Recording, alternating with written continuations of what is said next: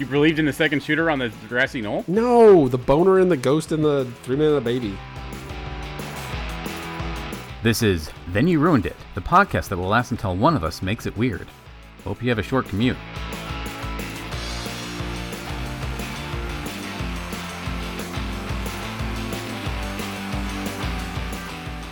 You want to hear the most heartwarming thing about a fat kid? This is real. You know how, I feel really bad. I can't say his name. Ki Kwan Hui?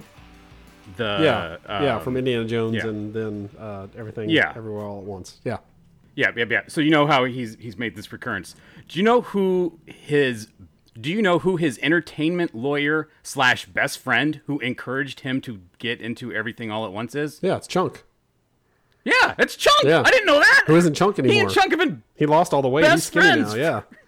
Oh, yeah. But that is amazing. That is like the best thing I've ever heard. That those two have been best friends for 30 years and are still looking out for each other. That's amazing. They told us Goonies never say die. They never said die! They never said die! If they say die, then I will die as well because my life has no meaning anymore. And I think everybody in our generation probably feels the exact same way. Male and female. So my son is on 2 baseball teams, and there's one kid that's on both teams. And he's been on his Little League team a few times in the past, so I've gotten to know his parents pretty well. They're cool people. I was talking to him during one of the games, and after my son's at bat, the dad's like, hey, your son's like really a lot more confident at the plate. Have you guys been working on his swing? I'm like, not really on his swing so much. We've been focusing more on other parts of his game, but I've been taking him to the gym a lot lately, and he's getting pretty buff and strong, so it's just kind of generally increased his confidence. So when he goes up to bat, he just is kind of feeling himself a bit more. And he's like, yeah, you're right. The other day at practice for the other team, where this dad's an assistant coach, some of the kids took their shirts off, and your son was one of them. And I went to my son, like, dude, you got to do whatever is doing, because he's putting you to shame. And so I go to my son later, and I'm like, did you guys take your shirts off at practice? And he's like, well, some of us did. Okay, so it was like, it was me, it was Jim, it was Barry, and it was Alexander. I'm like, wait, Alexander? And he's like, yeah. And they're just like this unspoken, really, Alexander? And he's like, Alexander did it as a joke, because Alexander is a fat kid. My son, Jim and Barry, they're all cut. So 3 cut kids take their shirts off, and then the fat kid's like, woo! I'm going to say I am super proud of that fat kid, because he knew what he had, and he worked it. Like, he's like, you know what? I can get a joke out of this. Like, I can get people to laugh with this. And I don't want you to go the Chris Farley route and like really lean into that, but saying I'm the fat kid, let me take my shirt off too. This will be good. And that it is. That's a solid joke. So good job. Yeah. That's way to own it, fat kid. And it shows, you know, a comfortableness with his own body and an acceptance of his place in the world, and being like, hey, you know what'd be funny? Wooga wooga wooga wooga wooga. And you're not wrong. One of the most memorable moments of that movie is Truffle Shuffle. Not necessarily for good reasons, but I mean, it's funny.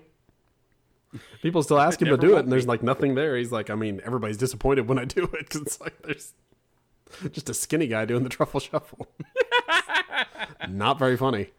And going back to many things about taking him to the gym and getting cut and everything, I remember even, I think basketball was the only sport I played where, you know, you play with your arms uncovered unless you wear a shirt with it, which, hell yes, I would do whenever I could. But there are certain times when it was just like, no, it just has to be the basketball jersey. No, we're not wearing a shirt this time. Man, I was so scrawny and had no definition or whatever, and I also didn't have any hair on my pits. So I was terrified to, like, even lift my arms to like call for the ball, because I didn't want anybody seeing what I had nothing of.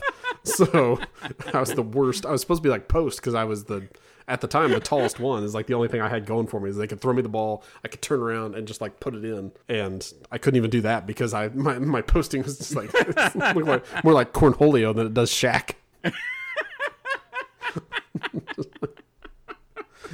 My name is Siglario. I need the ball for the hole. That was much more Triumph. I do a pretty good Cornholio, I will admit, but that was much more Triumph the Insult Comic Dog for some reason. Okay, yeah. You gotta put the shirt over your head or it doesn't work. It kind of does, yeah. Let's see. I'm probably gonna knock my earbuds out, but let's see. It's coming up. And my name is Siderio. I need the ball for my bunghole. Yeah, let's see. That definitely improved it. I think the fact that it's Siglario just kind of sounds ethnic. My name is Cornholio. I'm a Siglario. Give me the ball and some pista. It's not that, thankfully. So, that's more power to him for feeling the confidence. I recently went through a move, and during that move, lots of moving boxes in and out and just back and forth, and there was a lot of work involved. And I remember at one point looking in the mirror and thinking like, oh, I'm actually getting a little less pudge there in the middle. Like that's good. I'm going to weigh myself. And I weighed myself and I was like 190, and I haven't been under 200 in years, maybe several months, but probably years. And I was very happy with that. And that didn't last long. There was no like, all right, here's a redoubled effort to keep that up. It's like, no, I'm going to let it be what it'll be. And if it goes away, it goes away. It was a nice fleeting thought for one moment. So I was trying to lose weight. I still am. I'm trying to lose weight, but I was trying really hard. I tried the old trick of, if I can hit my weight goal, I'm going to get an Xbox Series X. So, motivate myself. Still working on it, but I was really gung-ho about it the first 2 weeks, and I was just, intermittent fasting. I was exercising a lot, and I was counting calories. I was doing really, really good. And in those first 2 weeks, I dropped 10 pounds. And I was so excited, and I go to my wife, I've lost 10 pounds. She's like, awesome, so what do you weigh now? I'm like, that doesn't matter! Because I had told her the weight that I was starting from was 10 pounds less than what I actually was at the time. So if I told her how much I'm like, I'm 200 pounds now. She's like, wait, weren't you 200 pounds when you started this diet? Like, no! I love that even a positive thing like that, you have to ruin because you lied about it in the first place. Well, because if she knew I was 210, she'd be, I don't know, making me go on a diet, which I was already doing. So. I'm just saying. But I did it on my terms with an Xbox involved. It's a really good encapsulation of why this, and I'm pointing back and forth to us, why this works. We're not so different, you and I. You may chastise me sometimes for the things I do, but you're no better. I chastise you for the things you do wrong. You chastise me all the time. What are you Once again, that's why this works. I believe that I have called you a horrible person as many times as you've called me a dumbass. And that is podcasting. Yeah. What's funny is that we probably did that more while we were supposed to be reviewing webcomics together than when we're just doing a podcast where we do just constantly give each other crap. Probably why less people listen to our webcomics thoughts. So the one guy said that my line work was really strong and he liked the sketchiness of it. And then he said the other guy had a tiny wiener. It was the weirdest review I've ever gotten. So yeah, I just hats off to everybody involved. Like I said, your son for doing the work and putting in the work and getting the confidence that way, and to the fat kid for knowing what he's got and working it, and just everybody in that situation did a great job. The next generation is A-okay. These Zoomers, they're all right. Yes, it's us I'm worried about. Oh, well, I mean, like, just as it's perpetual to blame the next and the previous generation, like, everyone is equally screwing up everything. And so this is something I've wanted to talk about. I wanted to bring this up. People are saying that, like, the older generation is too susceptible to fake news. Like, fake news is this new thing that's destroying the generation.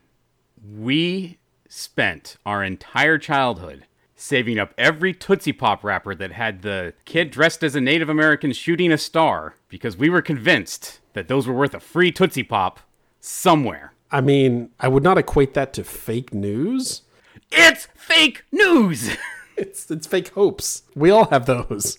No, it's the same thing. Like, all fake news is, it's just like something that you heard from some kid on the playground. Why did you keep all those wrappers? Because some kid on the playground said they were worth it. Why did you watch all of Best Little Whorehouse in Texas? Because some kid on the playground said Dolly Parton showed her boob. You know, we did things because some kid told us. And that's all fake news is. Some kid telling people to do stuff. I mean, kind of, yes. Some of the kid's mindset, at least. But, Yeah. Some kid is just some idiot. I mean, sure. I mean, everybody lies. Everybody's lied to. It depends on how much critical thinking you can do about a thing. I don't think anyone's ever done that critical thinking. Like, if we thought about it, like, How are we going to get these free Tootsie Pops? If we would have thought about it, we would have stopped saving all that garbage. I had a whole dresser drawer full of garbage for years. I think how you should look at it is you had a dresser full of hope. And that's what people on Thoughts News have, is a jar full of hope that is truly garbage. You're not wrong. This analogy has not yet fallen apart, so I'm letting it continue. I'm the judge sitting up on the stand. I'm like, I mean, you're full of crap, but I'm going to let it continue because... You kind of lost me there for Dolly Parton, but then you brought me back. You'll never lose me at Dolly Parton. Yeah, that's true. But no, that's exactly what it is. They have the hope, and that's what they cling to, and doesn't matter that the shyster that gave them the hope is a liar and a fraud and a cheat. It's like they gave them that hope, so I'm going to hold on to it. I held on to those wrappers thinking someday I'll get one free Tootsie Pop out of this. So what other weird things did you believe as a kid? Oh, Lord, you have to give me some more advance warning on that because I can't think back that far to things I believed. I mean, I didn't really believe too much, I feel like. I was a pretty realistic kid. You didn't believe that, like, if you watched Wizard of Oz close enough, you could see a munchkin kill themselves? I didn't find out about that until I was an adult. Oh, okay. Or later, at least. Sometime. No, I didn't find out about that kind of stuff. There was the one, the ghost in 3 Men and a Baby. And I remember along those lines, that video, and we told our choir director one day about it in middle school. And I guess we weren't doing anything that day. So he was like, man, I want to see all these things. I'm like, oh, we can totally get that. And we didn't have the internet at that point. So it's like, okay, well, let's go to...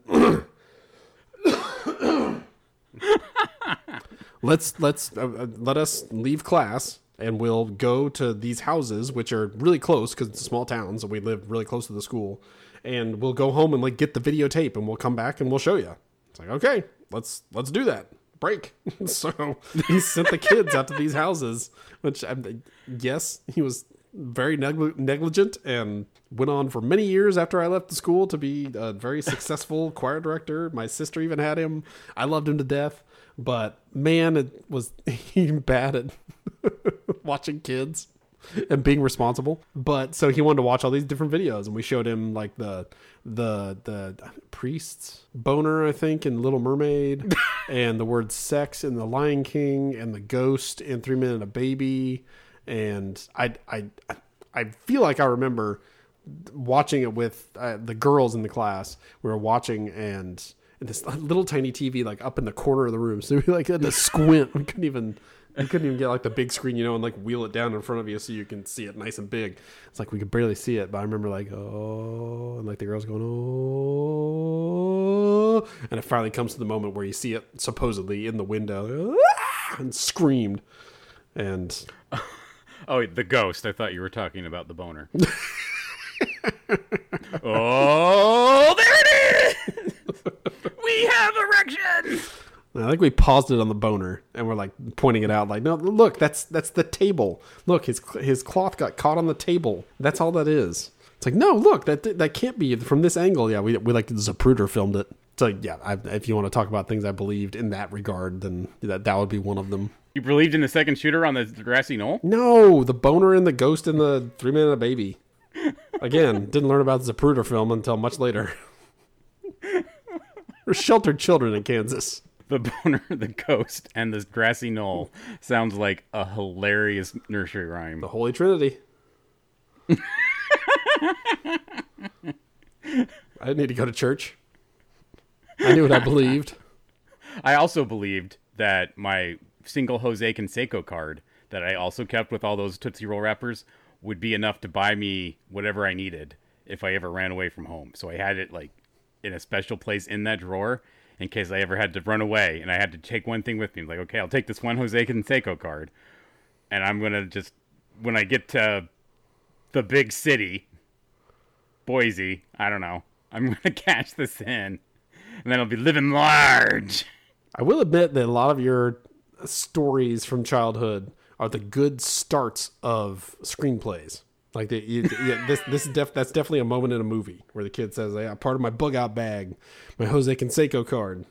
I'm gonna sell it and I'll be able to afford anything." And then somewhere later in the movie, you come across Jose Canseco, and he's like, "Oh yeah, sorry kid, that was one of my worst seasons. That card's worth like $8 at most." But you learn something important from him, and as you have run away from home. I don't know. I can rework it. I'll work the script, but I could become the third Bash brother. I think the Bash Brothers boat has sailed. Well, yeah, but this movie was a long time ago. I'm not now going to be a Bash brother. That reminds me, I did see a picture or a video or something of Barry Bonds the other day.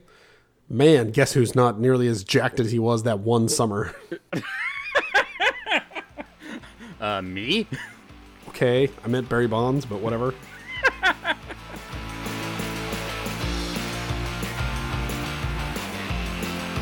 That'll do it for this episode. Boy, I sure did ruin that. If you still need more, head on over to Twitter. I am at Idahobo, and Jason is at the Jason Sigler. We also do a webcomics review podcast called Digital Strips.